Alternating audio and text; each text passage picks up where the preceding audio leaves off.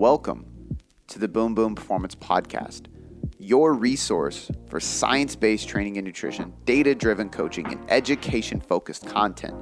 Before we get into this podcast, I just want to say thank you for taking the time to listen and learn with me so that you can apply what you are about to learn, take my strategies, use these tools, and finally have some serious methods to see sustainable success with your physique, your mind, and your life. This podcast was built on the foundation of applied education, and I'm excited for you to be here so you can have that experience with me. Now, without any further ado, let's get on to the show.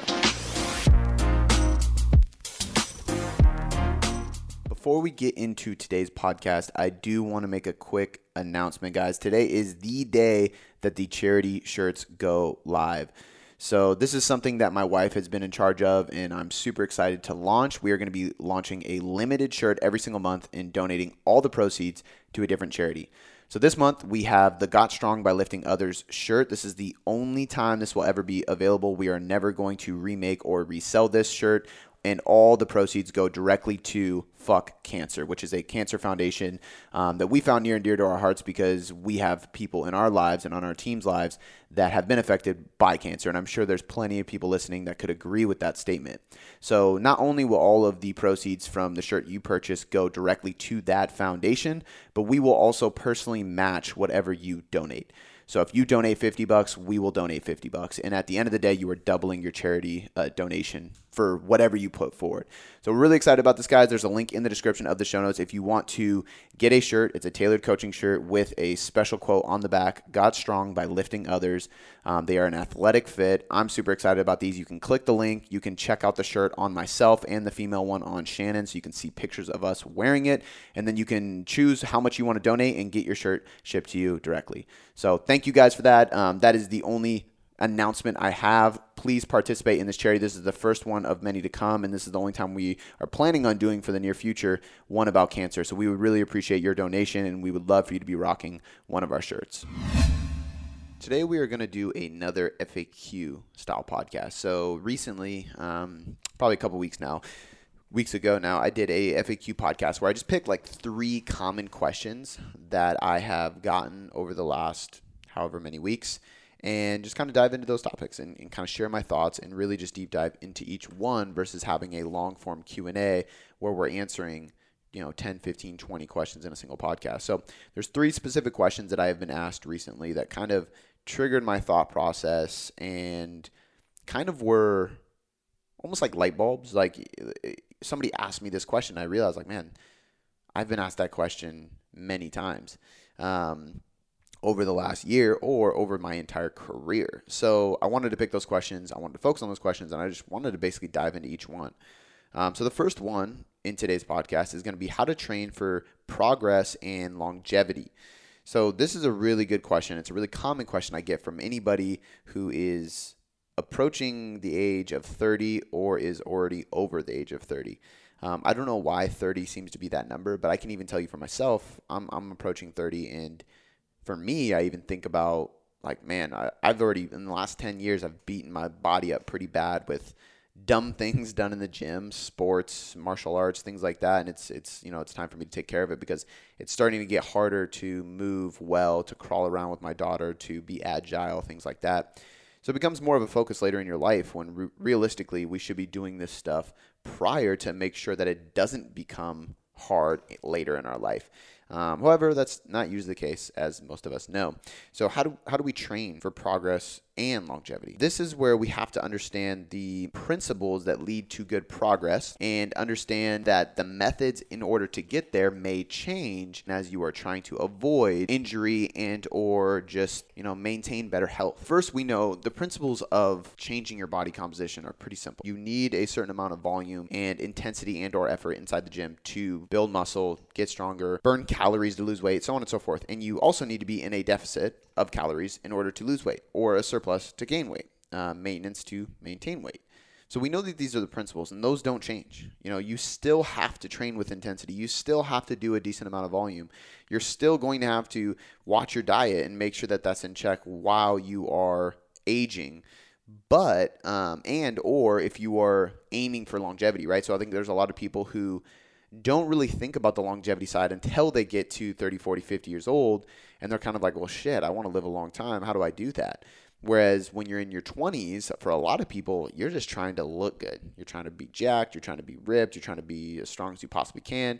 And you really don't care about longevity because at the moment you feel invincible. And you're like, I could do this forever. Like, I'll be fine.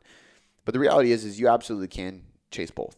And you should. You should be prioritizing one at each time because I think having one isolated focus is the best way to get to a goal. You know, the goal is to keep the goal the goal. If you have 10 goals, it's going to be hard to achieve any one of them.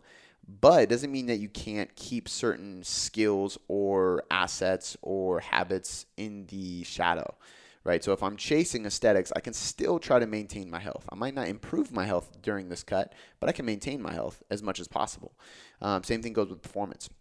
Now, how do we program for that? How do we train for that? How do we eat for that? How do we get to a point where we can look really good, feel really good, be really strong, but actually have longevity, have good blood markers, have good general health? The first thing to remember is going to be utilizing things like free weights and tempos and rest periods and pauses and bands and things like that. What these are going to be doing is intensifying the process of training without adding load and or intensity or volume. So if we add a band to a movement, we are adding accommodating resistance, but it is not necessarily placing more load on the joint. If we are utilizing tempos, we will increase the tension on the muscle fiber by slowing the negative down, slowing the concentric down, adding pauses, creating more tension, find a better mind-muscle connection, and we can intensify the training without adding load. And the reason this is important is because as we add load, we are not only adding more tension and or resistance to the muscle, which we very well are. I always say muscles are stupid because the more tension you apply, the more they will feel need to grow. But they don't know if you are applying tension via a barbell or a kettlebell or a dumbbell or it's a easy bar curl versus a spider curl. Really, we have joint positions and we have muscle contractions. So if you can work on intensifying your muscle contractions and or negatives while avoiding the process of adding load to your spine, adding load to your knees, adding load to your hips, adding load to your low back, your joints, everything, your ankles, then you are going to continually increase muscle fiber tension. You're going to increase muscle fiber tissue. You're going to increase strength. You're going to burn more calories, but you are not going to put your joints in a vulnerable position. So the first things I always like to do with clients who are training that have joint issues and or are getting older and or are worried about getting older and longevity is that I'm going to be more likely to use things like tempos. Like we will add tempos to your exercises. We will manage rest periods because I want to keep blood flow and oxygen in the muscle. I want you to keep a pump in between sets because that's going to relieve some tension on the joint. We want to focus on these things because they do help quite a bit. The next part of this is exercise sequencing. If you're worried about joint health, if you're getting older, you need to sequence your exercises properly. A program is a work of art. It shouldn't just be a bunch of exercises slapped together on a list. Otherwise, you're just doing things without considering how does this exercise affect the next exercise? Not only from a fatigue standpoint, like am I going to be able to optimally perform that next exercise by doing this one first, but also is it going to help my posture or make it worse? Is it going to put my joints in a vulnerable position or not? Is it a risk versus reward thing, right? Is it going to improve the way I move or is it going to disapprove? It's going to make it worse. That's really, really important. And then also energy systems. Is this going to affect my performance in the next one, which will also affect my recovery and my ability to improve? Yes or no? So if I am doing a barbell squat, like let's say I'm doing a barbell box squat, and that's my like compound lift of the day, I'm probably not going to do all my accessory work before that. I'm not going to do a bunch of RDLs. I'm not going to do a bunch of lunges because my low back is going to be more fatigued now going into that box squat, and I'm either A, going to hurt myself, or B, have to lower the load that I'm using, which is going to lower the intensity and the volume, and it's going to you're basically sacrificing the results you could have. Now, what you can lunge or RDL is probably going to be pretty similar, if not the same, as what you would if you did it before or after the lift. right? It's an accessory movement. So it's not a maximal contraction. So it's not really like you're trying to max that lift out. It's not a one rep type of thing. So you're not going to be it's not going to be disadvantageous by doing an RDL or a lunge after the box squat. It's actually very common. But because you are sequencing things properly to go along with your energy systems and make sure that the thing that comes first gets the most energy and attention and mental focus. Because at the beginning of the workout, this is where your energy is the highest, your fatigue is the lowest, your mental clarity is the highest, your motivation is the highest. Like, you're ready to go. That's when you should do these bigger movement patterns that require more weight and have more risk of injury. However, you shouldn't just jump right into that. You should also have a sequence before that to prepare you for that. And this is what I call the priming phase of a workout.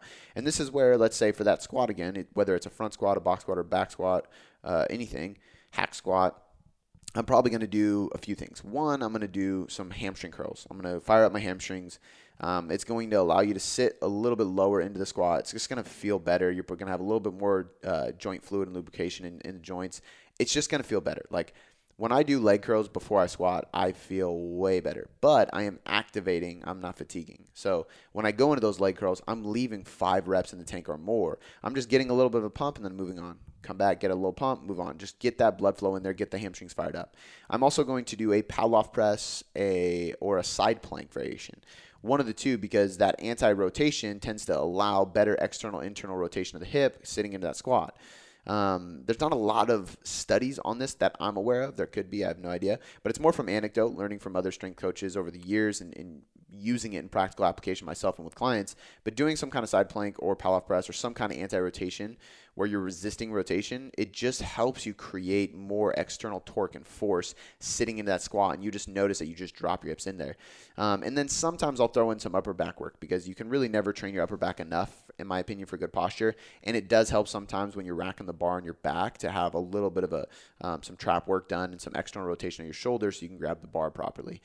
But that's the activation phase, right? So now I'm doing something to prepare my body to squat heavy. So I've done something that's not fatiguing, but it's very promoting of good performance in the squat, the deadlift, the bench press, whatever my main compound lift is of the day. And then I go into my accessory work that requires less mental focus, less skill, has a lower injury risk, and requires less energy in order to perform. So you kind of have to sequence. Now, the last thing you would do in your workout is any metabolic work. So if you're going to jump on the assault bike and do some intervals for a finisher, if you're going to do like really high rep arm work, side delt work, leg work, calf work, anything like that, ab work, that all comes at the end because it's mindless. You don't really need to work hard. You don't need a ton of energy. You're not lifting super heavy. It's just like burning out, right? You're just going to failure at high reps with light weight. That stuff is saved for the end. Or it's metabolic in the sense where you're doing something to burn calories, like the assault bike, for example. It takes less mental clarity to do that, and the injury risk is very low. So worst case scenario, you burn slightly less calories, which is probably not going to happen if you just perform a little bit lower. Maybe you're pushing at 85% instead of 100%. But that's okay. Like, I'd rather sacrifice that 15% there than in your squat, bench, or deadlift, in your general strength. Now, the last thing I will say is, like, you can add in a primer between the activation phase and the compound lift phase. And that's basically going to be some kind of explosive movement pattern with a very light weight that's going to mimic the pattern of the movement you are going to do. So if you're doing a squat, it could be a box jump or just a squat jump or like a dumbbell squat jump. For a deadlift, it could be a broad jump. For a bench press, it could be a plyo push-up or a jam ball throw. But we're not throwing in barbell snatches, right? We're not doing clean and jerks. We're not doing explosive work that is heavily loaded, requires a lot of skill, and has a higher injury risk, because now we're basically repeating the exact same thing that we said not to do by doing the accessory work before the compounds. Potentially even worse. Now, the only caveat here is if you are an Olympic lifter or you're a competitive CrossFitter, of course, you're probably going to do some Olympic lifting and then you're going to do your heavy compound. But that's what you're training for. You're training to be good at that exact thing. You're not necessarily training to get lean or build muscle or get stronger. You're training to be better at snatching, be more explosive, and be better at the sport of CrossFit. So there is times where you can do this. But for most people, especially people who just want to look good, the best thing to do is have an activation phase. Then you're going to go through a priming phase where you're using light weights but being extremely explosive. So we're still firing that nervous system before you get into the heavy lifting. Then you go into your strength phase, which is your compound lift. Then you go into your accessory, which is the supplemental work. And then last but not least, you go into your metabolic work, which is either high rep hypertrophy work or some fat loss stuff like assault bike, prowler, sled, rower, like some kind of conditioning. So that's one of the biggest things I do with people who are approaching that age where they're like starting to be concerned with it. It's really just a matter of sequencing the exercises properly, adding tempos, adding things like that. Usually that causes you to lower the weights. I typically don't like going below sometimes 5 reps. Like a lot of times I stay at 5 reps and above. Sometimes I'll dip into like 3s, but rarely ever 1s unless the client specifically requests that from me. Like I have a client that I have a couple clients that request 1 rep tests every now and then, or just some maximal effort. So maybe they're not going 100%, but they want to do a 1 rep max, quote unquote. So we do implement those in, but for the most part, we're staying 5 to 10, 15 reps, anywhere in that 5 to 15 rep range, even better, the 8 to 15 rep range for the majority of their training, because the lower loads required in order to perform that much volume are just going to be easier on your joints. There is the argument that high volume programs are worse on your joints because of the repetition, but I would argue in my experience that heavy loads tend to be the ones that really mess with people's joints, because as the load gets heavier, your body will compensate more. And your form will give in. And usually that's what causes the injuries. Whereas with higher reps and higher volumes, you usually fail because your muscle starts to fatigue or burn out, but you're using a lighter weight. So even if you do compensate, the injury risk is far lower. It's just not really that likely because the weight you're using is half, if not more or less, than what you would use on a heavy lift that could injure the joint. So in general, like we're lifting a little bit lighter. We're doing a little bit more higher reps. We're using tempos, rest periods, and intensification techniques, chain and band accommodated resistance, things that are going to allow us to place more tension on the muscle, less tension on the joints, and then we're going to sequence our exercises properly. The other thing I would say is adding some kind of cardio or conditioning and making it different as the time goes on. So you're not just running every time. You're not just doing the bike every time. You're not just doing SoulCycle, but you're doing some sled pulls. You're doing some like long walks with a weight vest. You're doing some running. You're doing some rower. You're doing some assault bike. You're doing a variety of things, working your energy systems, your metabolic system, because that's going to promote better immune function. It's going to promote better health. It's going to promote less fat accumulation. It's going to improve your recovery and your oxidative system, which is going to allow you to lift more efficiently. So I think cardio and conditioning is a missed component for a lot of people because they're just so focused on building muscle or just looking good that they think like I can just diet, which is true. But if we're talking about general health, it's good to have some kind of metabolic work in there as well. The last thing I will say is with nutrition is, really just keeping it simple. Eating whole foods, like eat like an adult. If you're getting to that point, like, yeah, you could focus on quote unquote anti-inflammatory foods, but I think inflammation is very confused. It's a very misunderstood concept, and I think that it's very individual, first of all. And I think people claiming that things cause inflammation, a lot of times they actually don't have any research or science to back up their claims at all. It's just kind of like gurus trying to scare people into their diet protocol. However, like you can eat quote unquote anti-inflammatory foods and focus on that because you're probably just going to feel better. It's probably going to be easier to digest. They're probably going to be more micronutrient dense anyway. But in general, if 90% of your diet is whole foods, fruits, vegetables, produce, lean meats, fish, dairy, eggs, white rice, sweet potato, things that digest really well, things that have a lot of nutrients, and things that you can be consistent with by cooking at home so you can actually measure it and know what you're taking in. I think that you're going to be golden. I don't think you need to do anything special. Now, there's some people that as they get older, like a lower carb, higher fat diet does work well. But for most people, it still is going to come down to calories. So it really doesn't matter if it's low carb or high carb. And the last thing with that is just that their protein needs go up. So as we age, certain hormones and functions that induce an anabolic result, so help us build muscle, help us recover from training, and even trigger muscle protein synthesis, those things kind of start to slow down as we age. So it's actually important for them to get at least body weight, but if not a little bit more than body weight in protein per day so that they can avoid having that issue or having like very low,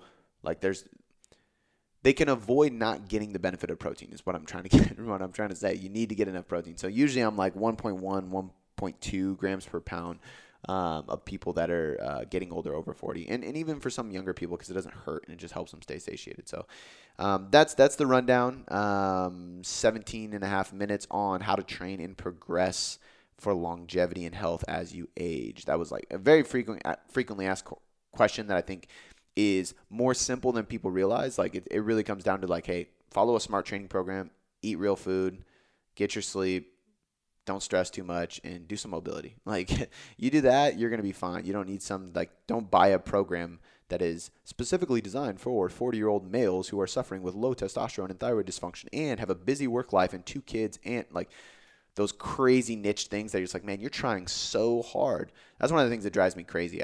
I should have done that on this podcast. What drives me crazy in the industry? And that's one of them, like overly focused niches that people have. Like that is just, it's weird to me. It doesn't make sense. It's not, no, you should be a generalist. We work with everybody. All right. The next thing on today's list, things I've changed my mind on.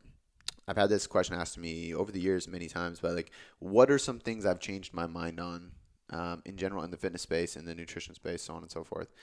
And I have a list of things. So the first thing on this list is cardio. I think like for a long time, and a lot of people get stuck in this, that like cardio is almost like bad. Like it's like anti-cardio, right? Like because you don't need to do cardio to lose weight and you can just track calories, you shouldn't do cardio. Like there's no reason to do cardio. Why are you suffering on a treadmill? Or doing cardio destroys muscle. Like you're going to lose muscle. Like I remember thinking like, man, I'm in a muscle building phase. I can't do any conditioning because that's going to sacrifice muscle. I'm going to literally burn muscle. And it's like, no. Do you have carbohydrates stored in your muscle right now? Do you have carbohydrates stored, glucose stored? Most likely, because unless you're on a hyper low calorie diet, you're probably going to have some stored glycogen, which is going to allow you to perform. Therefore, your body's not going to sacrifice amino acids in muscle tissue to get the cardio done when it has other substrates available for energy that are more effective and more efficient, right? Hey guys, I wanted to take a brief moment to mention something really cool before you jump back into the podcast. The thing I am talking about that is so damn cool is the Tailored Trainer. This is a personal trainer in your pocket. This is a one-stop shop to get access to all of my exclusive programming. Whether you can train 3 days, 4 days, 5 days, or even 6 days a week. If you want an upper-lower split, or a push-pull legs, or a full body, or a more athletic-based program, or you want conditioning, we literally have everything you can imagine and a private group that allows you to get feedback and critiques on your exercise form when you post videos for me to check out. And I'm available every single day to answer your questions. This is the place to get my advice and my training done for you with app software access that delivers the program to you every single day. So if you want access to the Tailored Trainer for less than a cup of coffee a day, yes, that's less than $2 a day, you can click the link in the description now. Head over to tailoredcoachingmethod.com/tailored-trainer and you can sign up today. Without any further ado, let's get back to the podcast. Like now, if you are 5% body fat 3 weeks out from stage, yeah, you got to be really specific with how you're doing cardio because you probably could lose muscle because your body has nothing to pull from at that point, right? However, I think that with most people, what you realize is like if you have fuel coming in or any stored body fat, that's what your body's going to use. So I've kind of changed my stance on this for a couple reasons. One, because I've noticed it allows people to stay a little bit leaner while building muscle, but also it allows their oxidative and recovery system to improve. I notice a significant difference in my performance on my hypertrophy and strength training days when I have 1 or 2 days of conditioning in my program as well, because there is a conditioning effect of conditioning, right? Like as you do more metabolic conditioning, you are becoming more conditioned. And what that means is you're going to be able to perform higher amounts of work capacity. So your work capacity improves, which means if I have a high volume training program, I'm going to be able to get through it more effectively and efficiently because I'm recovering faster in between sets, in between each rep, in between days of the week. So it's really, really good for recovery. Like building your oxidative and aerobic system is actually really, really important in order to be able to perform enough volume and intensity to train hard enough to build muscle or strength.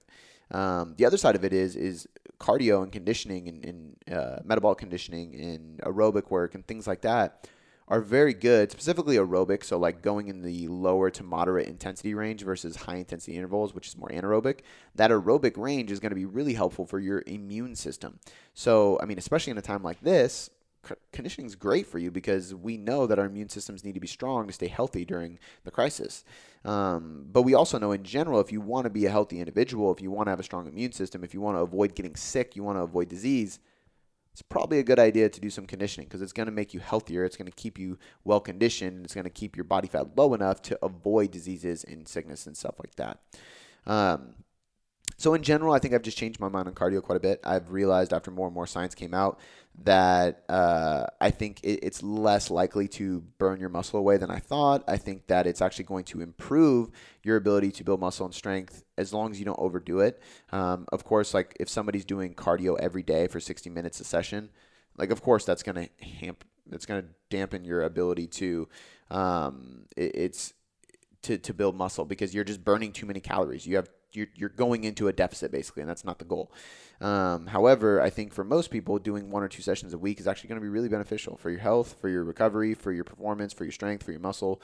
I just think it's smart. I think it's really good, and it creates a more well-rounded individual. I think with the boom of CrossFit and all the studies that have been done on concurrent training, I think we're realizing more and more that it's really not that big of a deal to do some concurrent training. So if you want to train for multiple things at once, like it's actually not as big of a deal. And what that means is like, do you want to train for strength and hypertrophy? Cool. Do you want to train for endurance and strength? Cool. Do you want to train CrossFit, which is power, strength, endurance, glycolytic, like it's everything, and muscular endurance and cardiovascular endurance and anaerobic endurance and power development. It's like so many things. Cool. You can do that, right? It might take longer to get great at each of those things, but you can get good at them equally over time. So I think cardio is something I've changed my mind on quite a bit, and it's actually something that I'm much more likely to include year round, not in great amounts, but still within programs. The next thing is supplements, and I think that goes without question. Like when I first started, supplements were just so much more important to me in my mind. I thought they were such a big deal when in reality they're really not. I was taking all my multivitamins, fish oil, vitamin C every day. Then I was taking highly branched cyclic dextrin and essential amino acids during my workout. I was having citrulline malate, beta-alanine, creatine, and I think there was one more thing that I was putting in my pre-workout. I was making my pre-workout. Then I was having a whey protein shake after my workout, and then I was having glucose disposal agents before every carb-based meal. I was having a sleep supplement. Like the list goes on. Like I was just taking so many things.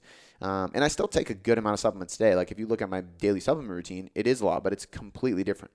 I drink a greens drink, and I do a multivitamin, a fish oil, a vitamin D, and I take magnesium at night, right? And sometimes digestive enzymes. But all very natural things, all very normal things. There's nothing crazy in that mix. Ashwagandha every once in a while if I feel like I'm in a high stress period of time and I want to double down on like just managing cortisol and recovery. But for the most part, it's all very natural things, and it's very like it's a way smaller amount than it once was. But what I've realized over time is that supplements are exactly what they sound like. They are supplemental. They do a very, very, very small bit to help you. Doesn't mean that they're not important at times because, like I said, I still take fish oil. I still take vitamin D. I still take a multivitamin. I still take a pre-workout, which is really I just take caffeine and betaine. So there is an creatine, and there is benefits to these things, but they all make at most like a 1% difference. Like the thought of like what would I look like? What would my results be like if I didn't take creatine versus if I did take creatine every day? It is literally less than 5% for sure, 5% at most, but probably like 1, 2, or 3% difference. I'm 1% better, which is barely anything. But if you're training 6 days a week year round, looking at your physique constantly and trying to build over time, over the years, then that 1% matters because 1% compounded over every day, every week, every month, every year, that makes a big difference. So there is still value in supplements, but I've realized that there's less and less supplements that are actually going to be worth spending your money on, and most of them are actually health promoting supplements. So yeah, and then the third thing that I have changed my mind on, I have quite a bit of things here, so we're gonna go through them, through them all. A recomposition. For a long time, it was just like you can't recomp, you can't simultaneously burn fat and build muscle. And the way I've changed my thought process on this a little bit is that one, when you work with and I think it's safe to say we've worked with over 1,000 people by now. And if you include the people I trained in the gym and all that stuff and people I've helped online, it's well over 1,000 people, thousands of people that I've helped and read stories about and consulted with and tweaked training for and things like that. And what I've realized with recomposition is even though the science points at it being extremely, extremely difficult, we see it happen time and time again. I have plenty of clients who I've seen completely recomp even at the advanced level, and some of them not even with injury. Like me, like I recomped really well after in 2019, but it was after a knee surgery. Like I had knee surgery and I was out of the gym. I was on crutches. I gained a little body fat, lost a little muscle. Of course, I'm going to recomp. I'm an advanced lifter who lost muscle and gained fat and stopped training for 3 months. Like when I come back to it, of course, I'm going to recomp quick. But I've also seen advanced lifters that have not had an injury, haven't been bedridden, haven't done anything. But I've just been able to step in and tweak things enough to where we see a good recomp because their lifestyle has changed, their habits have changed, their sleep has changed, their stress has changed, whatever it may be. So I've just realized more and more that it's going to be possible for more people. And I also think too, like we see this in science. Like I have researcher friends that are showing like in the labs, they're seeing recomp from changing certain things. So I think the more we learn about training and nutrition, the more we can optimize our lifestyles, the more likely it is that recomp's possible. And I also changed my thought process on the idea of what recomp actually is, because I think we have to remember that you can come to me and say, hey, I want to sign up, I want to work with you for the next year. Like we're going to take 12 months and I want to recomp. Okay, we're not going to try to simultaneously build muscle and burn fat at the same time. We are either going to start with muscle growth or fat loss and then switch gears.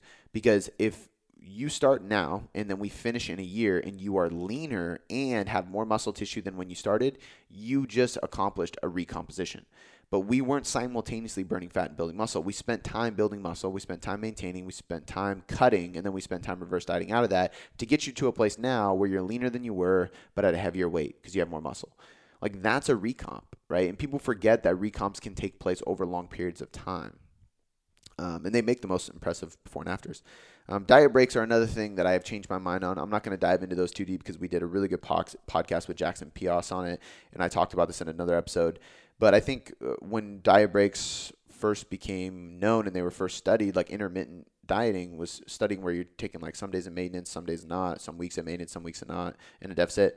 We saw things that made us believe, we as in like the entire evidence-based community, like that hormonal changes were probably happening, right? Like we were removing metabolic adaptation to an extent, we were reversing some of those symptoms, and we were probably improving hunger hormones like leptin and ghrelin in testosterone, and sex hormones like testosterone and estrogen and progesterone, and stress hormones like cortisol and things like that.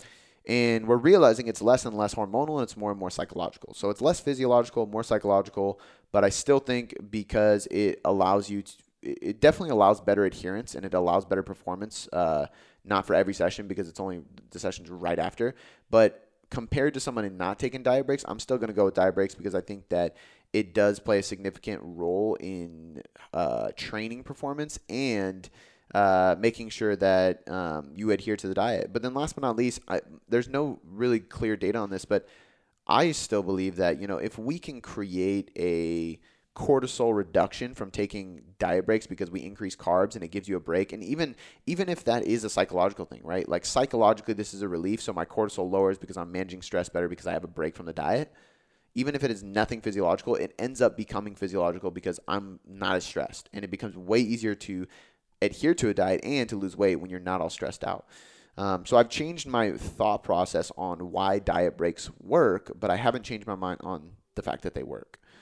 Okay. The last thing is intensification techniques. I think like when I first started, intensification techniques were like the shit. I mean, it was very bro science dungeon style training, but we were basically throwing in drop sets, adding change, throwing in myo reps, doing EDTs, EMOMs, like AMRAPs. We were doing everything we could, like force negatives. We were doing so many different intensification techniques. And then as more and more science came out, comparing using some of these techniques versus not, they realized that, a lot of times they limit your performance because you fatigue so quickly, and that inherently lowers your volume of that session, and that inherently leads to less muscle growth, less strength. So as time went on and studies came out, I actually kind of started to realize like maybe these intensification techniques are just fun. They're not as scientifically proven to build more muscle like we would think, or that we would read on random blogs online. But what I will say is my mind changed again not too long ago. I would say like a year or two ago, because I think coaches go through these waves of like you step into it and you're not very familiar with science and you don't know how to read science, or research, and you don't know research. So you kind of go with what you see happening in the trenches, right? And for me, that was these intensification techniques, and they were working. Like I was getting bigger and more muscular and stronger and leaner. And then over time, you read more and more research, you get smarter and smarter, you meet more people, and you start to kind of go almost too evidence-based. So now I'm at this point where I start thinking that nothing matters, just be in a deficit and lift. But then it becomes, okay, now we're so science-driven that we're just boring as fuck, and people don't want to adhere to the plan because it's just monotonous. Like you're doing the same thing every week for 6, 8, 12, 16 weeks. You just go in a deficit, just flexible diet, just fall. Like there's no cool changes or tweaks or advanced strategies. And even if an advanced strategy gives you a 1% difference, if it motivates you to go harder, to give more effort, it's a win. It's going to lead to better results because your consistency goes up, your effort goes up, your thought process goes up, your motivation goes up. It's worth it. So I'm actually big on intensification techniques now. I'm not huge on I'm not throwing in drop sets on everybody's program all the time. However, I do like using AMRAPs, EMOMs, EDTs, intensification techniques like bands or accommodating resistance or force negatives if they have a spotter, or drop sets, because it makes it fun. It just makes it challenging. It just makes it really enjoyable to just do those kind of things. And when you can continually spice training up and stay motivated and stay amped up to train, your training intensity is going to be higher and your ability to get results is going to be better. So those are the things I've changed my mind on: cardio, supplements, recomp, diet breaks, periodization, and intensification techniques. Oh, I'm sorry, I skipped periodization. Periodization, my thoughts have changed on this quite a bit. Not necessarily for nutrition, because once I really locked in a fundamental, besides the diet break piece I already talked about, nutrition has basically stayed the same, what I believe nutritional periodization to be. But training periodization has changed. Once upon a time, I think I really believed that you had to spend each block like isolated in one focus. So this is a strength block, this is a hypertrophy block, or this is a intensification block, this is an accumulation block. But now I realize that an undulation or a concurrent model actually works really well. So doing multiple things every week. So maybe we're training in some low reps and some high reps. Maybe we're doing a little conditioning and we're doing a little strength work. Maybe we're doing some endurance and some high intensity like sprint work and aerobic work. Using multiple energy systems, using multiple intensities, multiple volume bases, I think works really well, especially for the Gen Pop to be well-rounded. So something I've changed my mind on is that, just the idea that you have to be in these isolated blocks versus an undulated or concurrent model, which is typically what I actually go to now with my advanced lifters and my everyday people. All right, last one we have today: training to failure. Should you do it? Should you train to failure? Is it worth doing? My thoughts have gone so back and forth on this. Very similar to the idea of intensification techniques. I think like when I first started, if you weren't going balls to the wall, if you weren't going all out, if you weren't failing on your last rep, then you weren't giving it your all. You weren't trying hard enough. If you weren't testing your 1 rep max every month, what are you doing? Like, why are you trying to get stronger? Like, I think I took it too far in one direction, which most people do in the beginning of their career with many different things. Like I did that with dieting, I did that with training, I did that with cardio, did everything, business. You learn something and you go too far. So I think that like because of my environment of like very grungy gym, powerlifting, functional stuff, sleds, chains, graffiti on the walls, like it was just a dungeon. I loved it, but that vibe and that feel and that environment led us to training to failure more frequently than is probably advantageous. And to me, it was a mindset. If I'm not pushing my hardest, I'm not growing physically, mentally, period. So I think at the beginning, it was like, you have to go balls to the wall. Failure is good because going to failure means you're giving it your all. And then I got more and more science-based, more and more research-oriented, and I started to realize, like, man, more and more research keeps coming out and saying that actually if you leave 1 to 2 reps, maybe even 3 reps left in the tank, you're probably going to get better long-term results because your recovery is better. So what they were finding is that, like, whether you go to failure, like let's say you go to failure, you get 100% of your maximal gains available for that set. Or if you leave 2 reps in the tank, you are getting 95%. Okay. So you get 5% less gains out of 100% if you do 2 reps shy of failure. And these are completely random percentage I'm throwing out there. So there's no literature that shows these exact numbers, but it's the point that matters. So you get 5% improvement of gains if you go to failure. However, the systemic fatigue, meaning total fatigue, your central nervous system, your muscular system, your DOMS, delayed onset muscle soreness, your joints, the systemic fatigue of going to failure is 25% greater than if you leave 2 in the tank. So now we have to kind of think of the risk versus reward. And this is like the whole stimulus to fatigue ratio that Mike Israetel talks about, that I really like how he kind of thought of that, is like, what's the risk to reward? Like, how fatiguing is this exercise for the benefit? So if I leave 2 in the tank, yes, I get slightly less gains, but it allows me to recover better, which means tomorrow's session is going to be better. The next time I train this muscle group is going to be sooner, and it's going to be more effective, and I'm going to have more steady progress with less deloads over time. So I think that, then I realized, okay, we don't want to go to failure. Like, always leave 2 in the tank. Like, you should leave 2 in the tank. Science says leave 2 in the tank. That's the best zone. You're going to get the best gains ever. And then, as you coach more and more people, you realize a few things. One thing you realize is that a lot of people don't know what it actually feels like to leave 2 in the tank. So me saying 2 RIR doesn't really do justice, right? Because a good example of this, and I've used this study as an example so many times, is when they had the bench press individuals bench pressing, and they had a spotter, and they said put your 10 rep max on the bar, and we're going to do as many reps as you can. And the lowest score was 12, the average was 16, and the highest was 23, 24, something like that, which means that the average was 6 reps higher than what they thought was possible for themselves, and the lowest was 2 reps higher. So it's basically everybody underestimated their own potential of strength, which means that if you go in there and you think 2 RIR, you might actually be performing 4 RIR or 6 RIR or something greater. So sometimes for some clients, I actually want to program a 0 RIR because I know that they don't understand how to gauge that intensity properly. So I need them to try to go closer to failure because we know that there is a sweet spot for maximal results. If we want to maximize the progress we make in the gym, we do have to get relatively close to failure.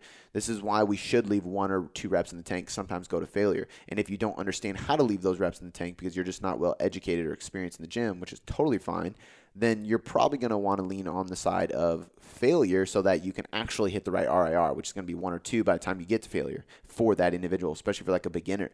As you get more advanced, I think RPE and RIR become more useful, and you can kind of stay 2 reps away from failure on 80 to 90% of your training.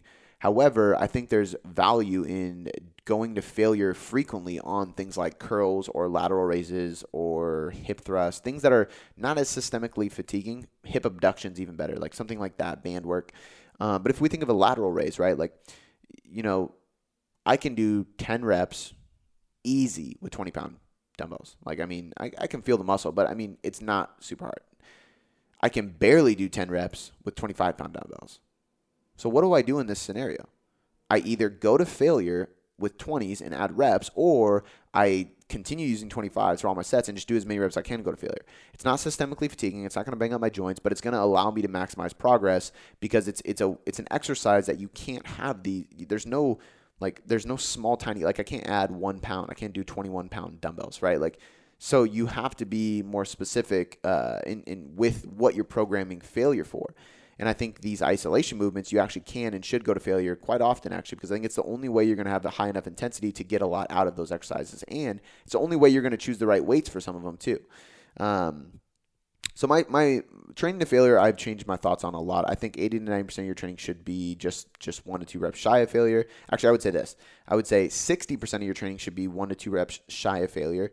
I would say 20% of your training should be like 2 to 3, maybe even 4 reps shy of failure, because sometimes it's just skill work, warm-up sets, whatever it may be, or you have like bad joints, you got to worry about that. And then 20% of your training should be to absolute failure. And that should be saved for inverted rows on TRX or band pull aparts or lateral raises or dumbbell curls, like leg extensions, things like that are not systemically fatiguing. And it might be the only way that you can truly maximize tension placed on the muscle is by going to failure.